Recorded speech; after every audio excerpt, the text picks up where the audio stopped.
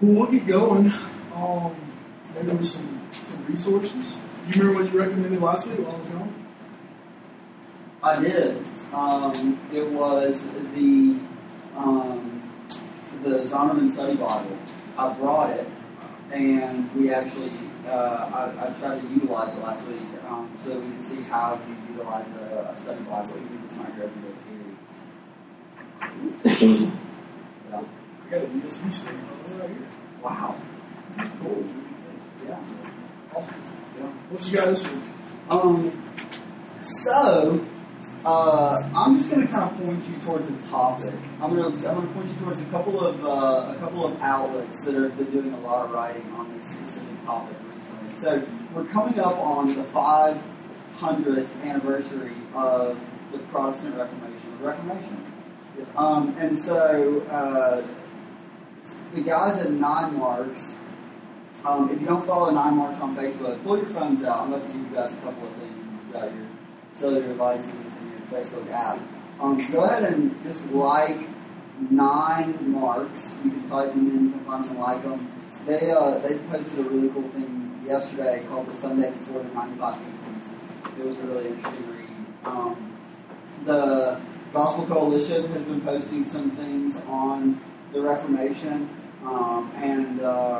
I guess 2 more might be for the church, which we've recommended before, but they'll obviously be posting some things, and I think Desiring God as well. So, 9 Marks, the Gospel Coalition, for the church, and Desiring God. I would just keep an eye out for all the stuff that they're going to be putting out over the course of the next month as we work towards October 31st and Reformation Day. Should we say what we're going to do that week? I think so. Who's going to, what is that day? Let's get this right. So we'll be... Who's excited? November the 1st, which is the day after the 31st. Yes. So, on Wednesday night, the 1st of November, we are going to, we're going to take a little break from Acts for the night, and we're going to show Luther. Luther, and we're going to watch it here together. So it's a documentary/film that has been produced and published in the last year. Very historically accurate. Yeah, very good. So we're going to do that November 1st. So it's an hour and a half long, so we'll go a little longer that night. So late night's going to be... Later night. Yeah. So maybe somebody can take some popcorn or something. Yeah, maybe we'll do something cool. We'll bring some candies and what they'll come Oh, yeah. You do that? Yeah. Oh, that's so fun. So anyway, and we'll open that, if you got people who've never been to late night before, or people in your church or whatever, yeah. So we're showing. Invite them to come. I think it's going to be a lot of fun. You've ever seen it before? There's kind of the funny meme of the old one, like the black and white one. Right. It's kind of really popular. I think it's got 5 years to jump around after. It's good. I want to point to a website this week. Go ahead, you can get that. We'll wait. It's all about you. BetweenTheTimes.com. BetweenTheTimes.com. This is a blog site from Southeastern Seminary, and they share articles that most of the time their professors write, but also really good sermons from their chapel. And if you go there right now, the first 2 posts are really good sermons from the last 2 chapels, and I want to recommend both those sermons and that website. So that's a good one to plug your email in at the bottom, subscribe, get the email when they post stuff. And you want to listen to these 2 sermons. One's by Tony Marita out of Romans chapter 8, and then the other one is by Dr. Alan Mosley about lessons about suffering from the book of Job, and just incredible sermons. So please listen to those and check that website out. Okay? Sounds great. Let's do this thing. If you got your Bible, let's go to Acts 17. Why don't you bring us up to speed where we were last week, and we're going to study the first 15 verses of 17 tonight.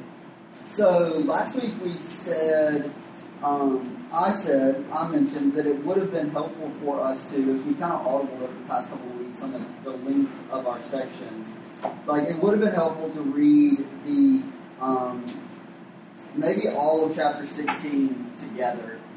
We broke it up a little bit, and so 2 weeks ago we saw the conversion of Lydia and her family's submission to and obedience to the ordinance of baptism. And then we saw in the same region, which would have been Philippi, the conversion of the slave girl who was oppressed by a spirit who was being used by her owners, right, to bring about their own personal financial gain. By telling fortunes, we see Paul call the spirit out of her, right? And then we see their imprisonment, which last week we touched a tad bit on this at the very end, but we see Paul's imprisonment along with his comrades, and we see their response to the difficulty and persecution that they experience. It is joy, offering hymns to the Lord, singing to Him and praising Him. We see the Lord perform a miracle in which the gates of the prison are open. The guy's the soldier runs in, he's about to take his life, and Paul cries out, "Hey, don't do it, we're still here," right? And then we see the soldier about to take his life, we see him receive life. He becomes a follower of Jesus, and he is baptized in his household, and so we see the beginnings of the church there in Philippi. We didn't talk a lot about this last week, but some things that we're going to see informed, or some things we're going to read later on in the book of Acts are informed by what we see here, and that is the way that Paul is treated by the magistrates, right? We're going to get later on when we go through a few of the later chapters, it's almost like we are going to take a law lesson, that we're going to be going through law school a little bit as we kind of try to understand the relationship between the Romans and their citizens and how they're treated, and that was a little bit we're introduced to that last week, so that's where we were.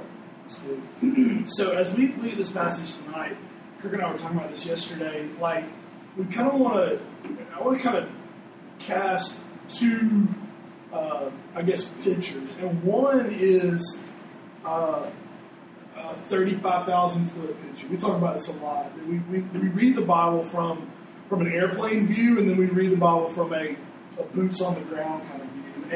And in this story of chapter 17, we really see the same thing that we've seen over and over, like a continuation of what God is doing by way of His Spirit through the obedience and bold evangelism of the apostles. We see various responses here, which are things that we've seen all through the chapter.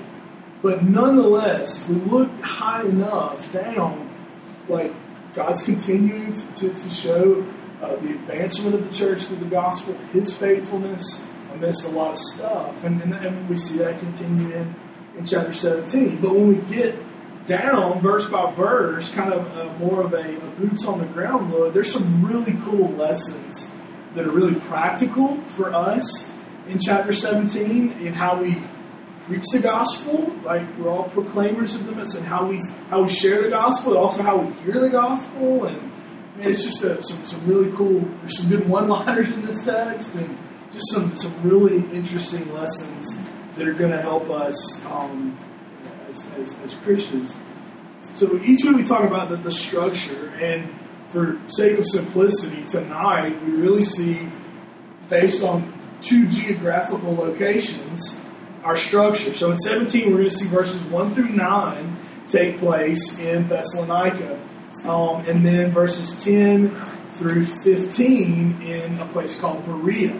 So the geographical divisions are going to create for us a structure. And so we're going to see two different groups of people doing two different things, right? The emphasis seems to be responses and all again, this passage. Yeah. So it might be helpful as we read and we know that there is this transition within the geographical context, right? To consider what are the similarities and what are the differences as we see them displayed in the passage. Yeah. And we're going from place to place. Like he's left Philippi now, and he's going to Thessalonica. So anyway, I'll read, and then we'll pray and start walking through this. Chapter 17, verse 1. Now when they had passed through, we said yesterday that everybody's going to feel a laugh at how I pronounce it. So it's my turn. Kurt struggled. I took one on the channel. So I'm gonna struggle through this.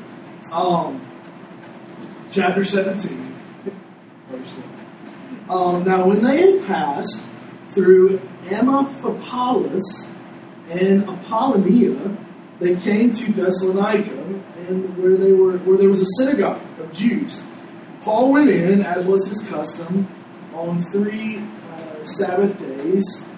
He reasoned with them from the Scriptures, explaining and proving that it was necessary for Christ to suffer, to rise from the dead, and saying, "This Jesus, whom I proclaim to you, is the Christ."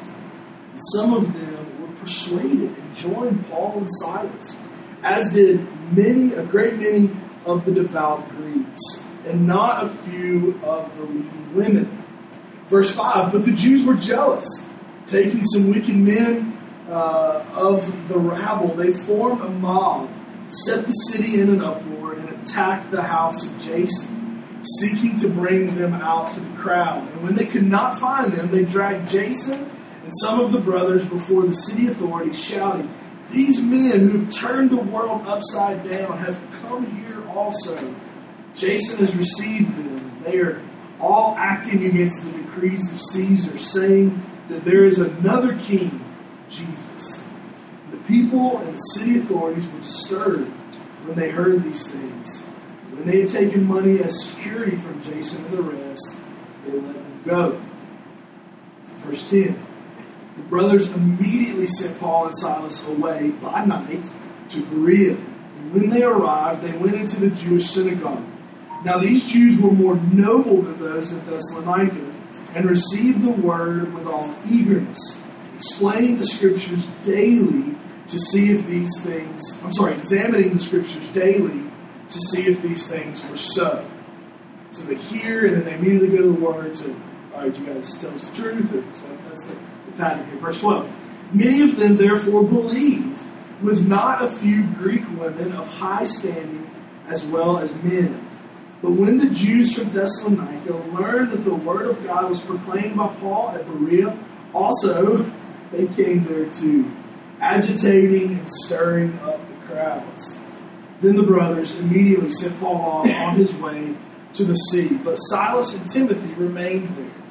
Those who conducted Paul brought him as far as Athens, and after receiving a command for Silas and Timothy to come to him as soon as possible, they departed. Let's pray. Lord, thank you so much for your word that comes to us in the form of this historical narrative that we've been studying these weeks, Lord, that continues to show us the story of your faithfulness through the work of the early church. So, Lord, as we look at Thessalonica, we look at Berea and the apostles there, Lord, we pray tonight that you would inform us, instruct us, change us in a way that we would leave this place tonight responding, and we would go the rest of our week, ultimately the rest of our lives, responding to your word in a way that would honor you and glorify you, Lord. We pray you do this for your glory, Lord. Amen. So, the story continues. So, I think that, I'll start us off this way. I think that Thessalonica and Berea help us to understand how to share the word, but also how to hear the word. You know, and in Thessalonica, there's this emphasis on how they proclaim Christ. And then you get to Berea, and it seems like the details are given to the Bereans and how they hear the word. So as we walk through this text tonight, let's think about how are we encouraged from these two places? How are we challenged from these two places in our work as gospel proclaimers, but also as we hear the word week in, week out in various contexts. And as we do that, man, God's faithful through this. We see people saved. We see people running them out of town too, which is not anything new. So yeah, all right. So let's look at Thessalonica. Like thoughts that jump off the page to you when you read this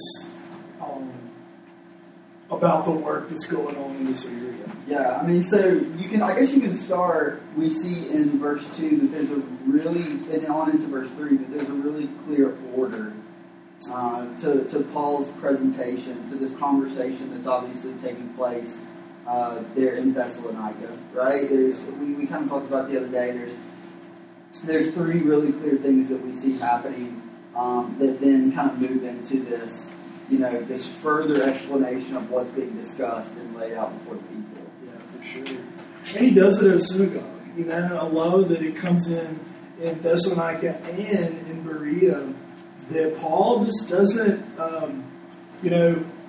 there's not this, he's not street preaching here, right? He's meticulous in where he goes and how he begins ministry. Like, it's clear that he has a plan, right? That he knows that there's some religious thinking people, right? Or these people are thinkers, and so he looks for places to where he can dialogue, he can have a relationship. The door's not going to necessarily be slammed in his face. So I guess he's wise in where he goes to do this. There's a strategy to the evangelistic efforts of Paul, right? Like it's not just throwing darts at a board and here's where we go, but there's this consideration of who I am, what I know, and where these things are going to lend themselves to be much beneficial. Yeah, he's very intentional. He's very intentional, and you think, well, hang on, how do you know that? You make it too much of that. No, like Luke, who is all about details, includes that same detail in both of these locations as a pattern of what we've already seen. Exactly. This is not something that is out of the ordinary for Paul as it relates to his typical first stop when he heads into an area. So as we immediately begin to think about how we respond,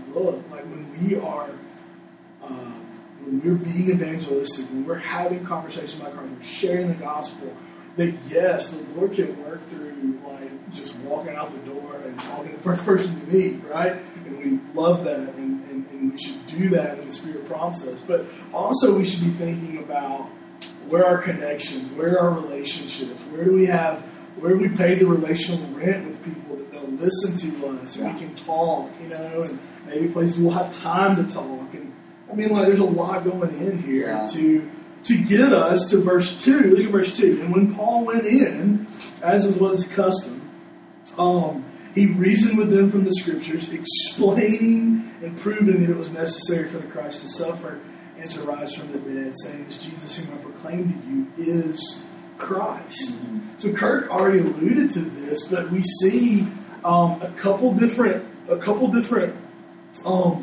verbs used here to describe the process by which Paul expounds the Scriptures, explains the Scriptures, right? Now, we talk a lot about exposition, right? Kirk and I are expositors, right? We love exposition. It is our conviction as we come to the Word that we don't come to it with our thoughts and we read into it and then somehow work out from there. But we come in, open it up, and like farmers in a garden, man, we just want to bring out what it says. And that's the heart of the EXPO and all those three words, the explaining, the expositing, the exposition that goes on through Paul's ministry. And what we want to do, we want to lay the Scriptures bare.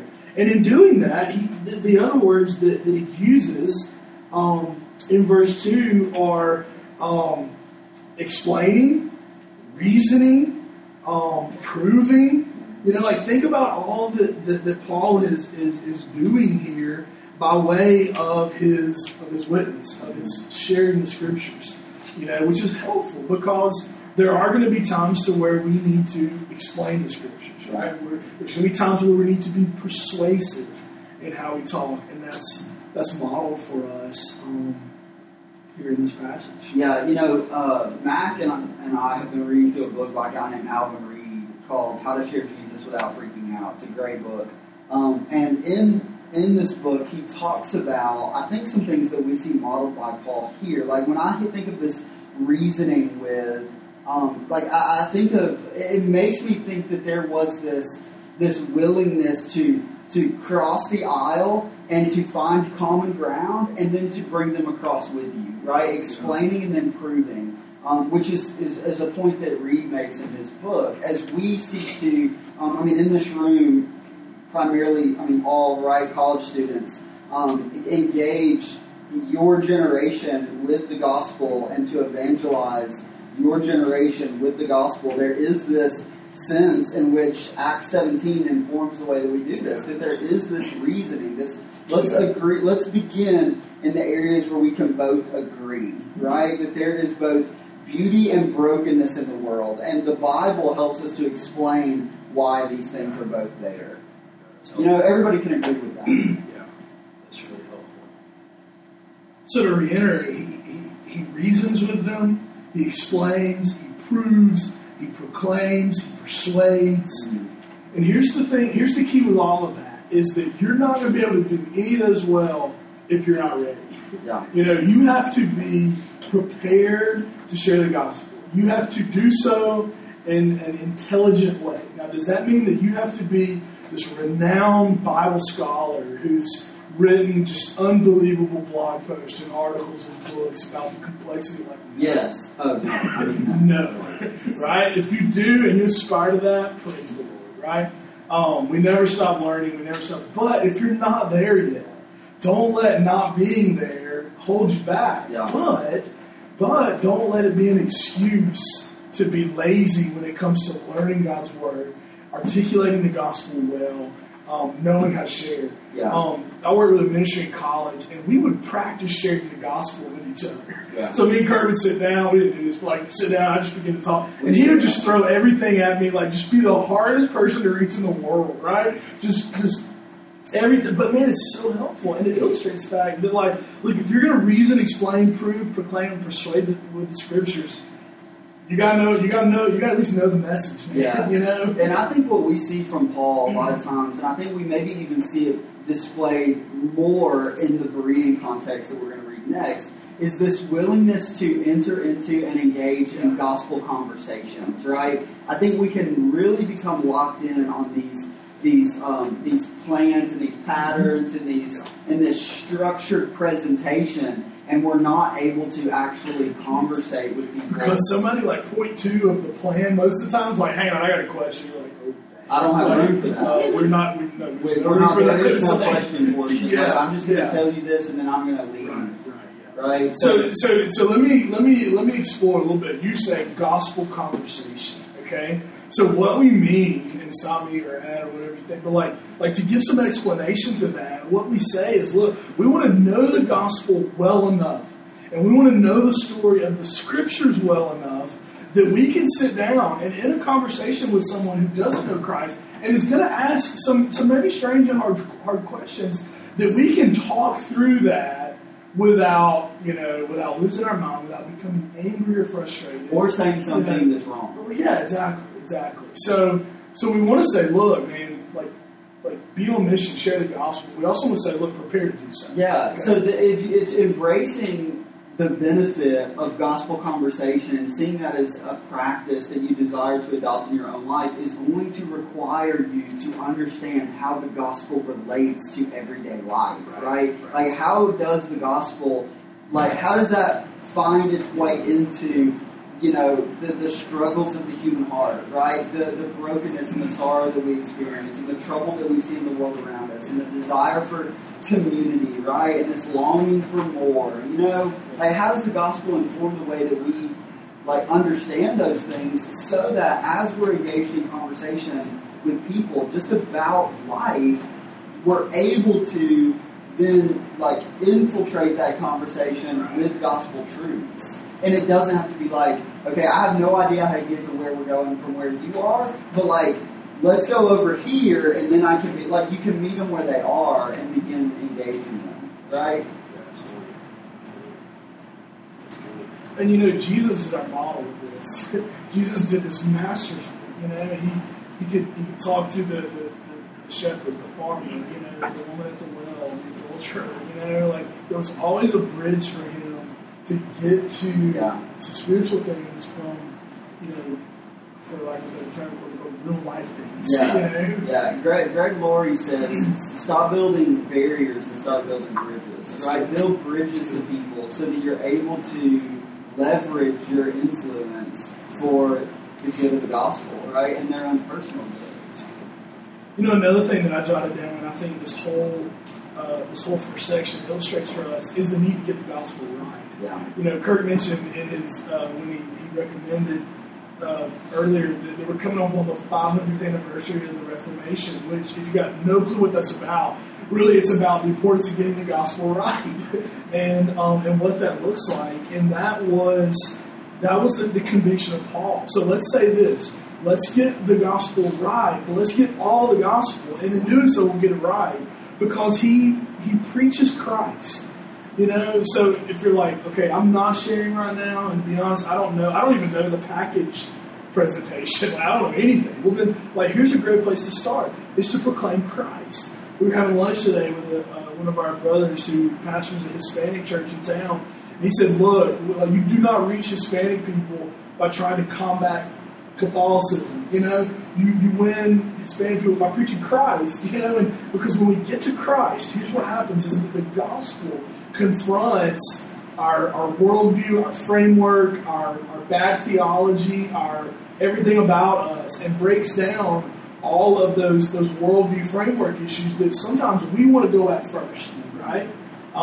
So, you know, like, you're a feminist, well, let me go to your feminism and then we'll get to the gospel. Yeah. Like, no, like preach Christ, or you're a Muslim, right? So let me deconstruct the fallacies with Islam, and then I'll get to and Paul just preaches Christ. Yeah.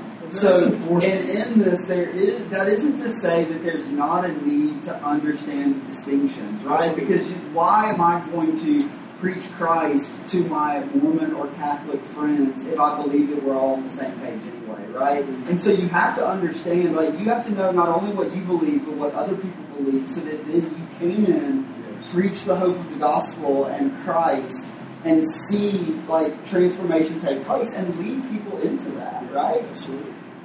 Because otherwise, if you don't know that there's a distinction, then you're preaching Christ, you're sharing Christ, and you've got a friend who comes up to you and they say, well, like, I'm a Mormon, and this is kind of what I've always believed, and you go, man, awesome. Me too. Like, glad we're on the same page, right? You have no idea that there are major, like, you know, rifts in between you two.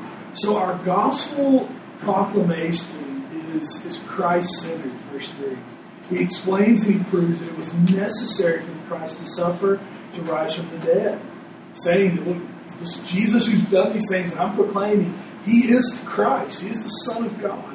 So, you know, we see the necessity of the life, death, and resurrection of Jesus in our proclamation of the gospel, which we want to say make all the difference in the world to Paul, not only here in Acts 17, but you know, he writes to Corinthians, and he's so centered upon the resurrection and how it hinges on the gospel being good news. You know, so a lot of, again, boots on the ground lessons to our explanation of Christ, the Scriptures, and the message of the gospel. Yeah.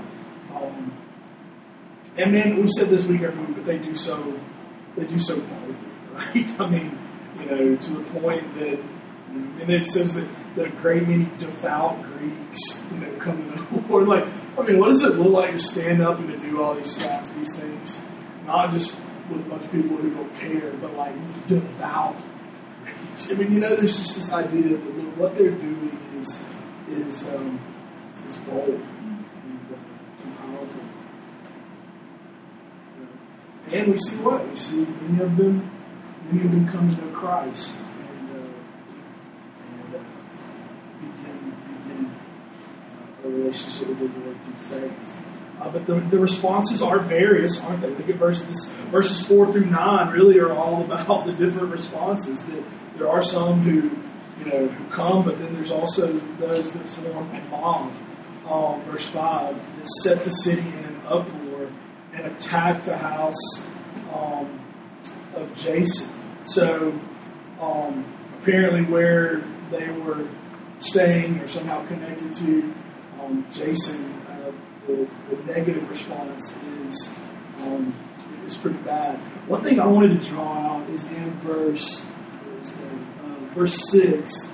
Look at what they say. When they could not find them, they dragged Jason and some of the brothers before the city authorities, shouting, "These men who have turned the world upside down have come here also."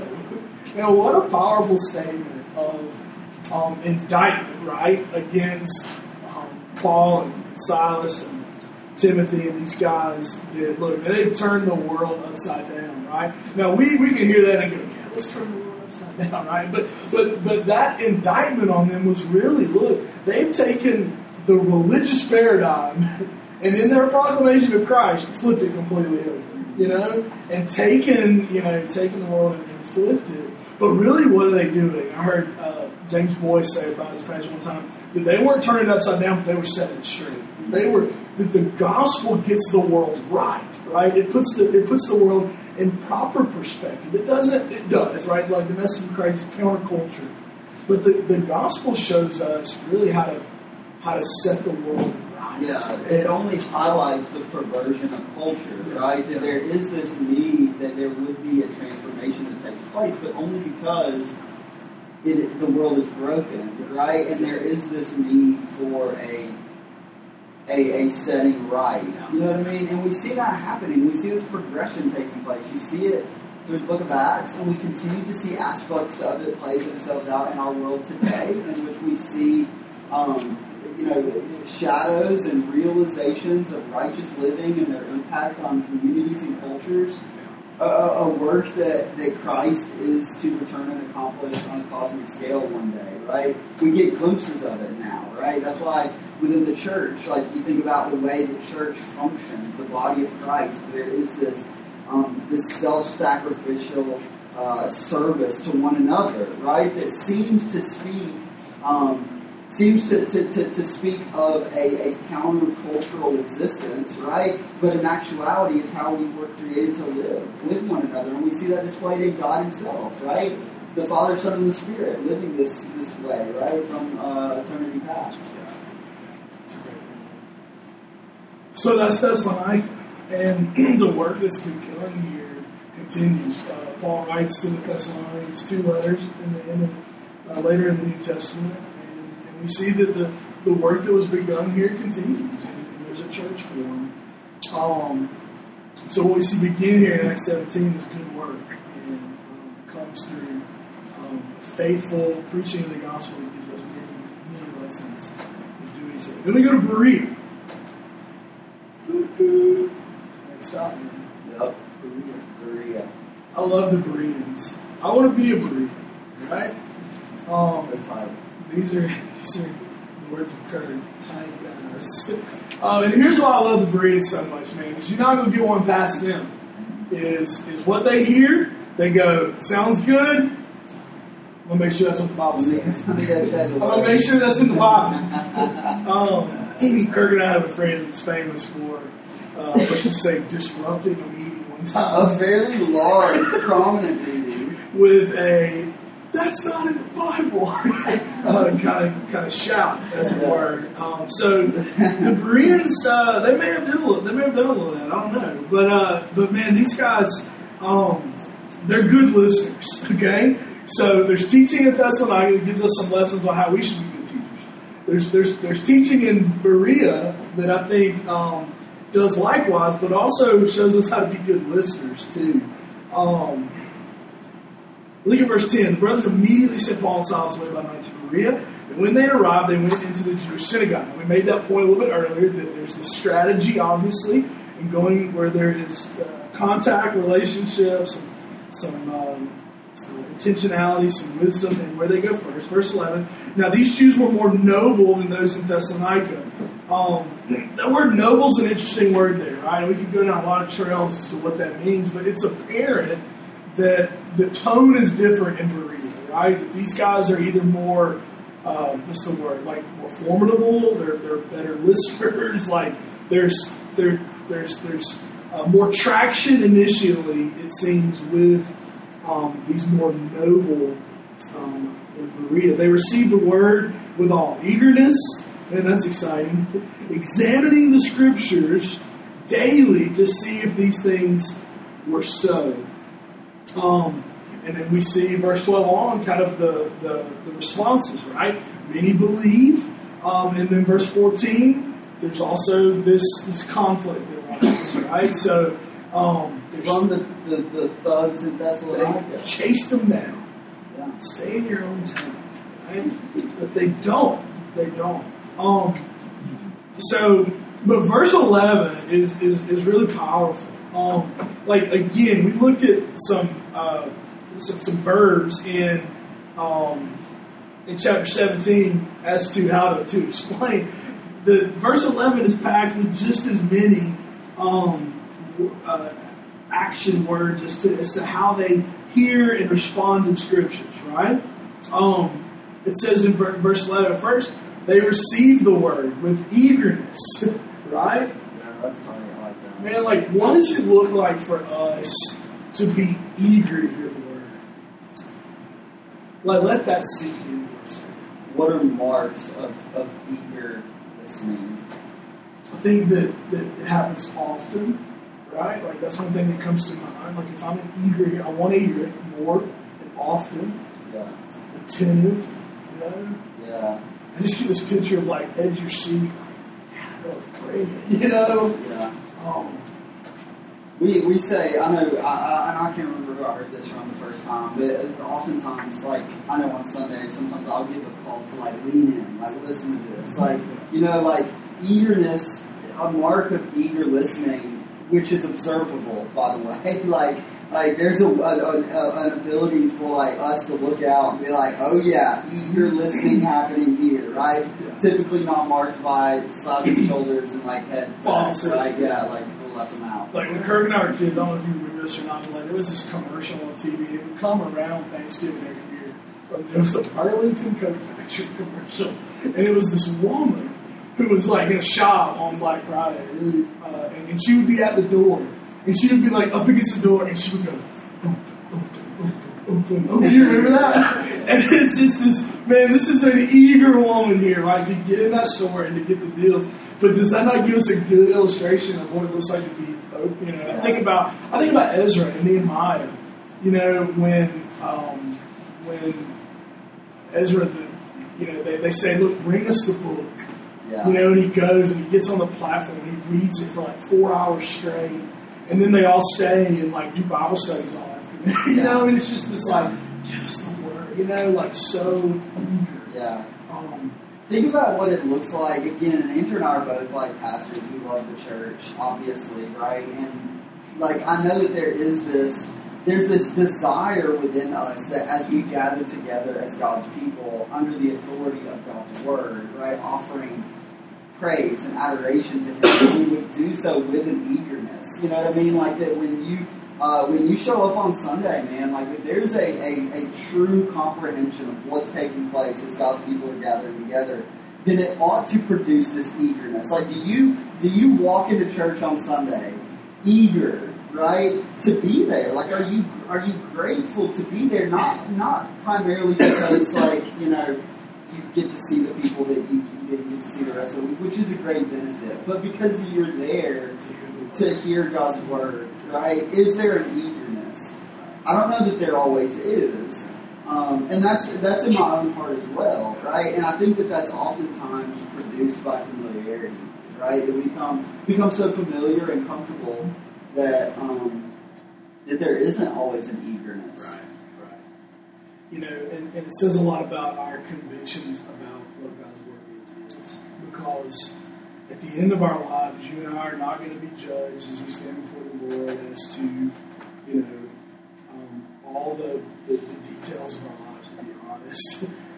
but we're going to be judged towards our obedience to what His Word says through faith and the obedience of faith, as Paul said in Romans 1. And if you believe that, then you're going to be eager to find out what this Word says. Yeah. Yeah.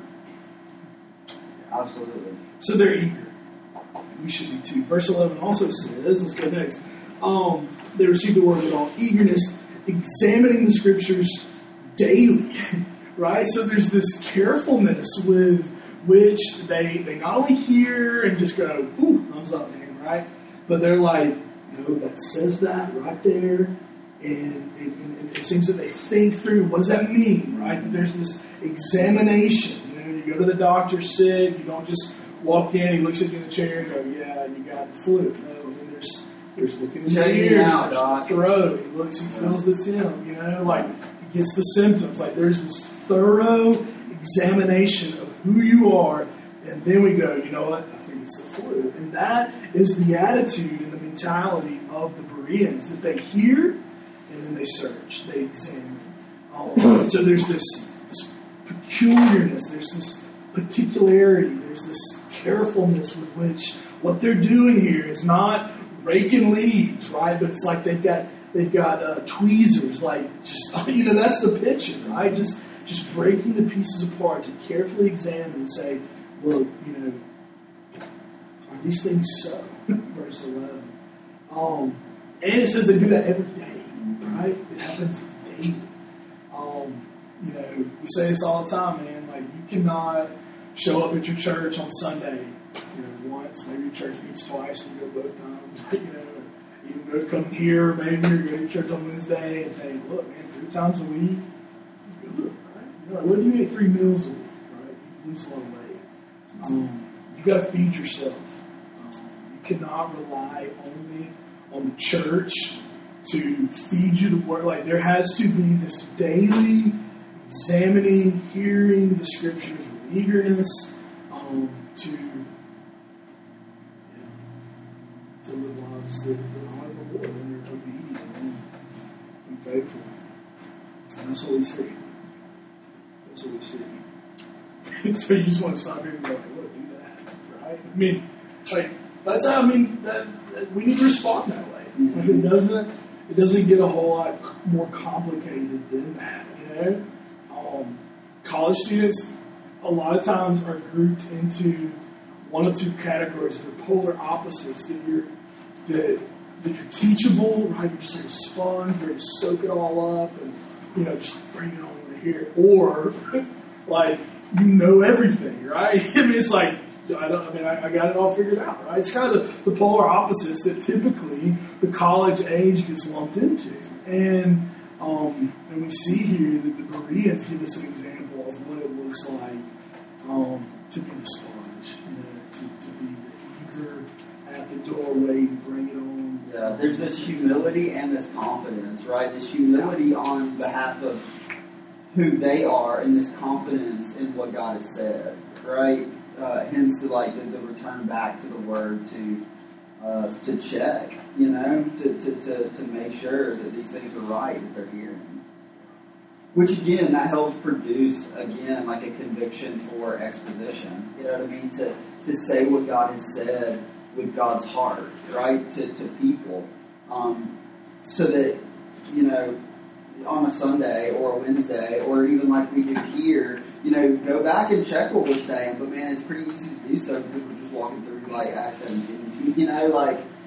Like this is what it says. So that's encouraging and helpful. Yeah. So as we move, as we walk through this passage, we do move towards what's our response to this? I think what Kurt said, by way of encouragement, has to be we have to read Acts 17 and what we've seen and go, this is greatly encouraging, right? That the Word of God can go forth. We still see the gospel works, right? That God's faithful to redeem through the work of the gospel. And praise the Lord, right? We see the importance of knowing our stuff, right? And getting the gospel right and being, repair, all those things, man, that's an encouragement. It has to encourage us. Then we get to Berea and see, how we're to hear the word and just again, we have to hear these things and to some degree be excited for the fact, look, I'm in this group. Like, this is me. Like, as a Christian, this is my story too. And I can take up my seat, my stand in this story as well. So, man, be encouraged to start with, right? As to what this means for us as Christians. What would you add? Let's kind of steer, I guess, towards response now. As we think kind of how to land this plane. Well, I think that the encouragement that you feel from a passage like this ought to produce the desired response, which we see here, right? We really don't even have to, we can observe what takes place here, and we can say this is a result of the encouragement that ultimately comes from this realization that Christ redeems people, right? And so it produces this desire to say those things, to reach and engage the culture and the lost, and to reason and to explain the scriptures to them, that they might be proven as true, and that sinners might be saved, right? Like, that is the byproduct of this encouragement that we're tracing all the way back to this point, this moment of redemption, right? So realize that, and then understand this is what it looks like to do it, but it ought to be produced in us if there is this true encouragement and excitement, in light of the realization of who God is and what He's done for us, right? Does that make sense? Do we get that? That was a lot. I probably could have said that in about 35 fewer words, but I feel good about it. You all right? Okay. I want to do that. Whatever you just said, I want to do that. Yeah. Here's what I heard you say. Okay, yeah. Let's clarify this. Teach the gospel well. Yeah, do that. To proclaim the gospel well. Just do that. Yeah. And to let the effects of that be you as well. As you continue to hear the gospel well. Yeah. Right? Preach the gospel to yourself. Right? Understand your need. See God's great love and grace. And it will produce the desired response of Acts 17. That's good. So to go back to where we started, we said, look at the broad picture of this text. We continue to see God doing what He's been doing in Acts, right? Proclamation of the gospel, advancement of the kingdom, the local church, bold proclamation of the gospel, various responses, conversion, fighting. Then when we come down on the ground, we see how to do that, how to proclaim the gospel well, thoroughly, how to explain the scriptures, and also a lesson in how to hear them well as well. So, by God's grace, we will do that.